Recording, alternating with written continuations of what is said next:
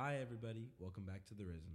It's another Sunday morning, and so we're going to be opening up our Bibles and getting into the Word again. And today we are still on track with our 4-week series that we're doing over or not over, but using the aid of concepts from the book, The Life of the Beloved. And so today we are looking at the second week or the second step of being the beloved, and that is, as Henry Nouwen called it, being blessed. So last week we talked about being taken up into the kingdom of God and into the fold of God, and so now we're going to be talking about this word blessed. Now I want to preface this with the fact that the word blessed can be a very dangerous word, and in today's world, it has been the word blessed has been taken and ran with and kind of distorted by this world. And when the world says that they're blessed or says that a situation is blessed, we're not always talking about that kind of blessed that Henry was talking about in the book and the kind of blessed that we're going to be talking about today. And so I want to preface the fact that when I use the word blessed, I'm not using that worldly word of blessed that means you have a nice house or a nice car or you're in a good situation. So as we jump into this little study, let's go into it with that mindset of we're talking about a different kind of blessed. And so today we're going to be in Matthew. We're going to be in Matthew chapter 5. We're reading verses 1 through 12. And so some of you may already know what we're about to read. It's the Sermon on the Mount, and it's the Beatitudes. And we're going to cover over that today. This scripture uses a lot of the word blessed, and so we're gonna jump into that. So Matthew 5, starting in verse 1. When Jesus saw the crowds, he went up on the mountain, and after he sat down, his disciples came to him. He opened his mouth and began to teach them, saying, "Blessed are the poor in spirit, for theirs is the kingdom of heaven. Blessed are those who mourn, for they shall be comforted. Blessed are the gentle, for they shall inherit the earth. Blessed are those who are hungry and thirsty for righteousness, for they shall be satisfied. Blessed are the merciful, for they shall receive mercy. Blessed are the pure in heart, for they shall see God. Blessed are the peacemakers, for they will be called the sons of God. Blessed are those who have been persecuted for the sake of righteousness, for theirs is the kingdom of heaven. Blessed are you when people insult you and persecute you and falsely say all kinds of evil against you because of me. Rejoice and be glad, for your reward in heaven is great. For in the same way they persecuted the prophets who were before you." And so as we're looking into the scripture, there's a lot of the word blessed used throughout. Blessed are the poor in spirit. Blessed are those who mourn. And all these words, so blessed being a fairly pleasant word, and then followed by, or at least the first few times, is not so much of a pleasant result. Blessed are the poor. Sorry, not pleasant result, but some unpleasant words follow. Blessed are the poor. But then there is a positive result. For theirs is the kingdom of heaven. Blessed are those who mourn, for they shall be comforted. But then we have some things that are, good traits. Blessed are the gentle. Blessed are those who hunger and thirst for righteousness. Blessed are the merciful. Blessed are the pure in heart. Blessed are the peacemakers. But all in all, what's being gotten at here, what Jesus is getting at here when he's teaching this sermon that we have entitled the Beatitudes, when he's teaching this to the disciples, is that the reward that is tied with the word blessed here is not one of earthly means. He's not talking about earthly comfort. He's not talking about an earthly kingdom. He's not talking about earthly satisfaction. And I think it's really important that we look into the last verse of the section we read to understand that. Verse 12, rejoice and be glad, for your reward in heaven is great. For in the same way they persecuted the prophets who were before you. Your reward in heaven is great. Now, what exactly does that reward look like? I could not tell you. I don't know. One day I will. One day we all will. Or at least those that belong to Christ. But I'll tell you, it is something greater than anything we could ever have on this earth. What I do gather about heaven when I read the Bible is that in some way, shape, or form, our relationship with God will be complete. And that in itself is greater than any reward we could ever have here on earth. For the gap that is between us to be finally closed, for our sin to be gone, and for us to live in perfection with the Father, that in itself is already a greater reward than anything that this earth could provide.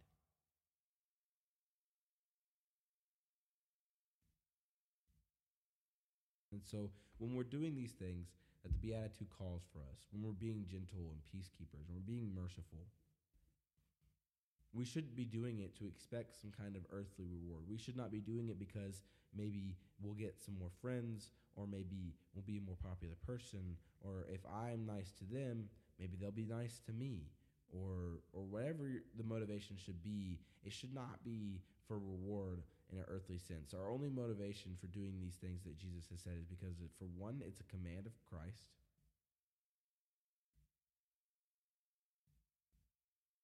That the action being blessed is a command of Christ.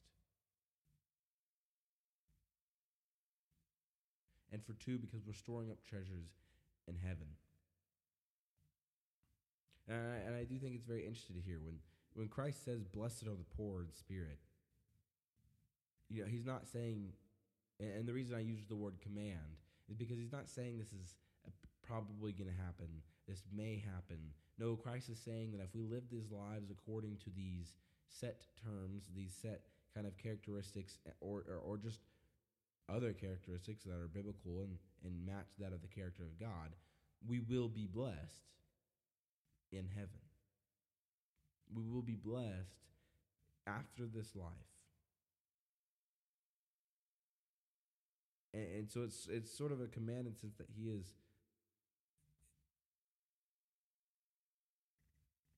like commanding that it'll be true, commanding that it's a promise.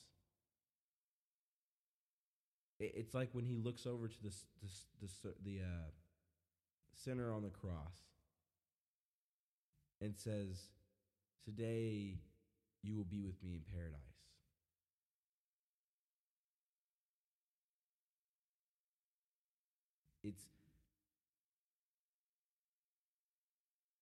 It's that same kind of promise that we're seeing here.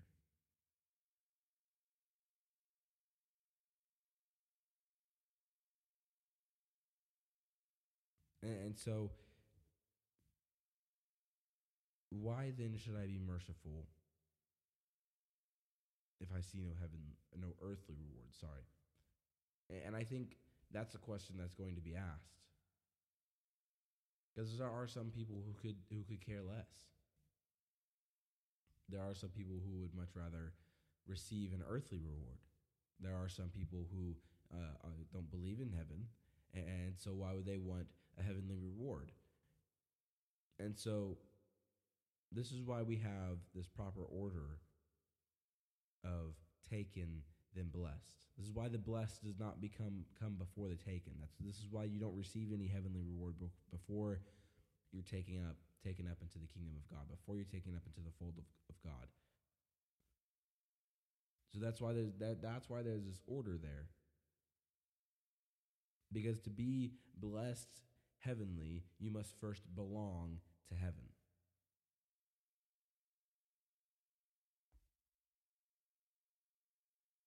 as a kid, if you receive an allowance, you receive an allowance from your parents because you're a part of the family.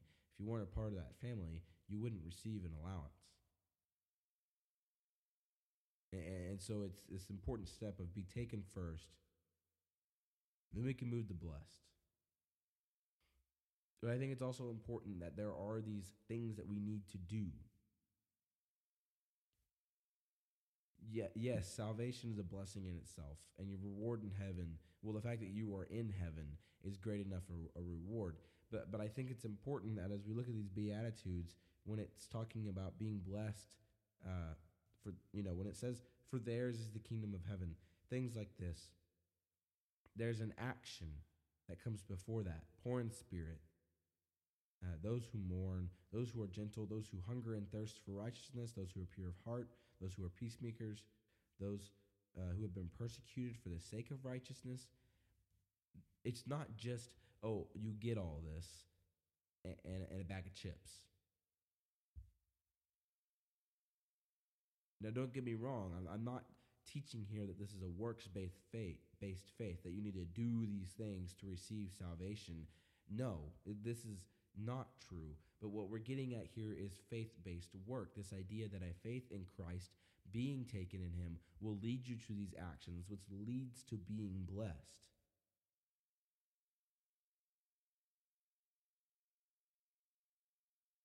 If it's by your accord that you do these things, then they're not going to be of heavenly value. If it's by my human motivation and my human accord that I go and be a gentle person or I go and be a peacemaker, those aren't going to be, I'm not going to be a heavenly peacemaker. I'm not going to be heavenly gentle. I'm going to be worldly. But if it's by that power that has been put in me when I receive salvation, that motivation and the conviction of the Spirit that stirs within me, that leads me to do these kinds of things, then that is how we see this blessed outcome. And it's important to realize that when we are peacemakers of Christ, it's not us, it's Christ in us. We have just as much sin nature as the rest of the world. God didn't choose us because we were already more holy, and so the process of refining us would be easier or not at all. Absolutely not. And if you look at the people throughout history, the people in the Bible that God often chooses to be his most powerful instruments, they are the farthest from the holiest, the hardest to refine. And so we have no reason to get high and mighty about ourselves. It's because we are imperfect that God can use us and mold us. So let's not get high and mighty about our position.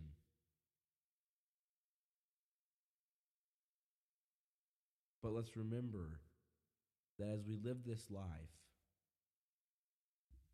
and when we feel these callings of the Holy Spirit to do certain things, to go share the gospel, to not speak in that situation, to show compassion to that person, when we feel that leading, when we feel that call, just do it.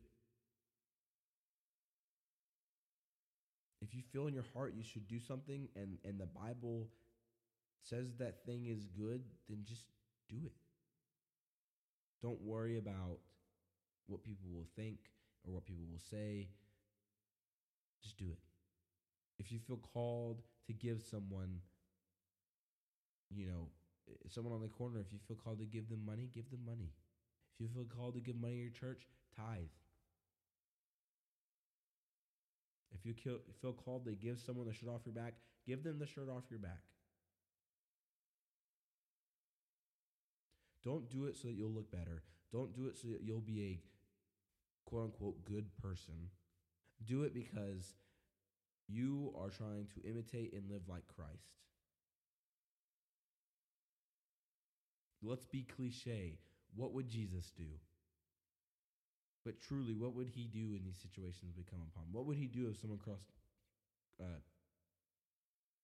if someone cut him off in traffic? What would he do if he saw someone begging on a street corner? What would he do if he saw someone cold out on a winter night?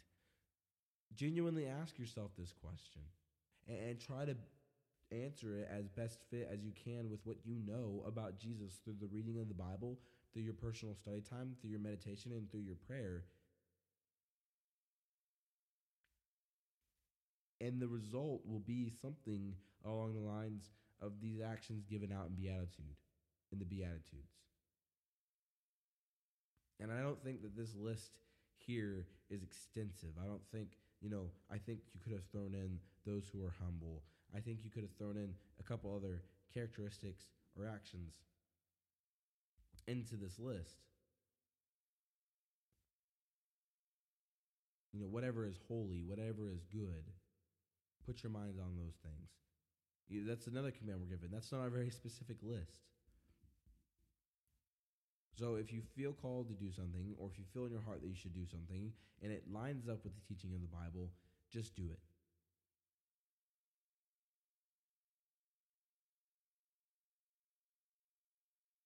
And yeah, you'll be building up a heavenly reward. You'll be storing up heavenly treasures.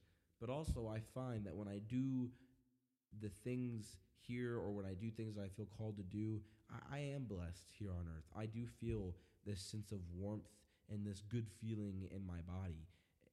And so, yes, you're not doing it for that. You're not doing it for earthly reward, but not always will it be bad to be gentle. It's not always bad to be humble. Yes, persecution is listed here. Persecution doesn't feel good, but as we see through the life of Apostle Paul, it was not always bad to be persecuted. So let's remember that, but also let's keep our minds on that when we say that we're blessed because of these things, it's not because we're here on earth. It's not because of anything that we can get on earth. It's because of the heavenly reward that's waiting for us. Dear God, I thank you for this day. I thank you so much that you've given me time to come here and to read your word, to study your word, Lord. It's such an encouragement to me. It's a wonderful way for me to start out my day. And I pray that this is just as encouraging to other people, those who listen. I pray that we all begin to work on living a life that is focused on imitating Christ, imitating his characteristics. I thank you so much for this day, Lord.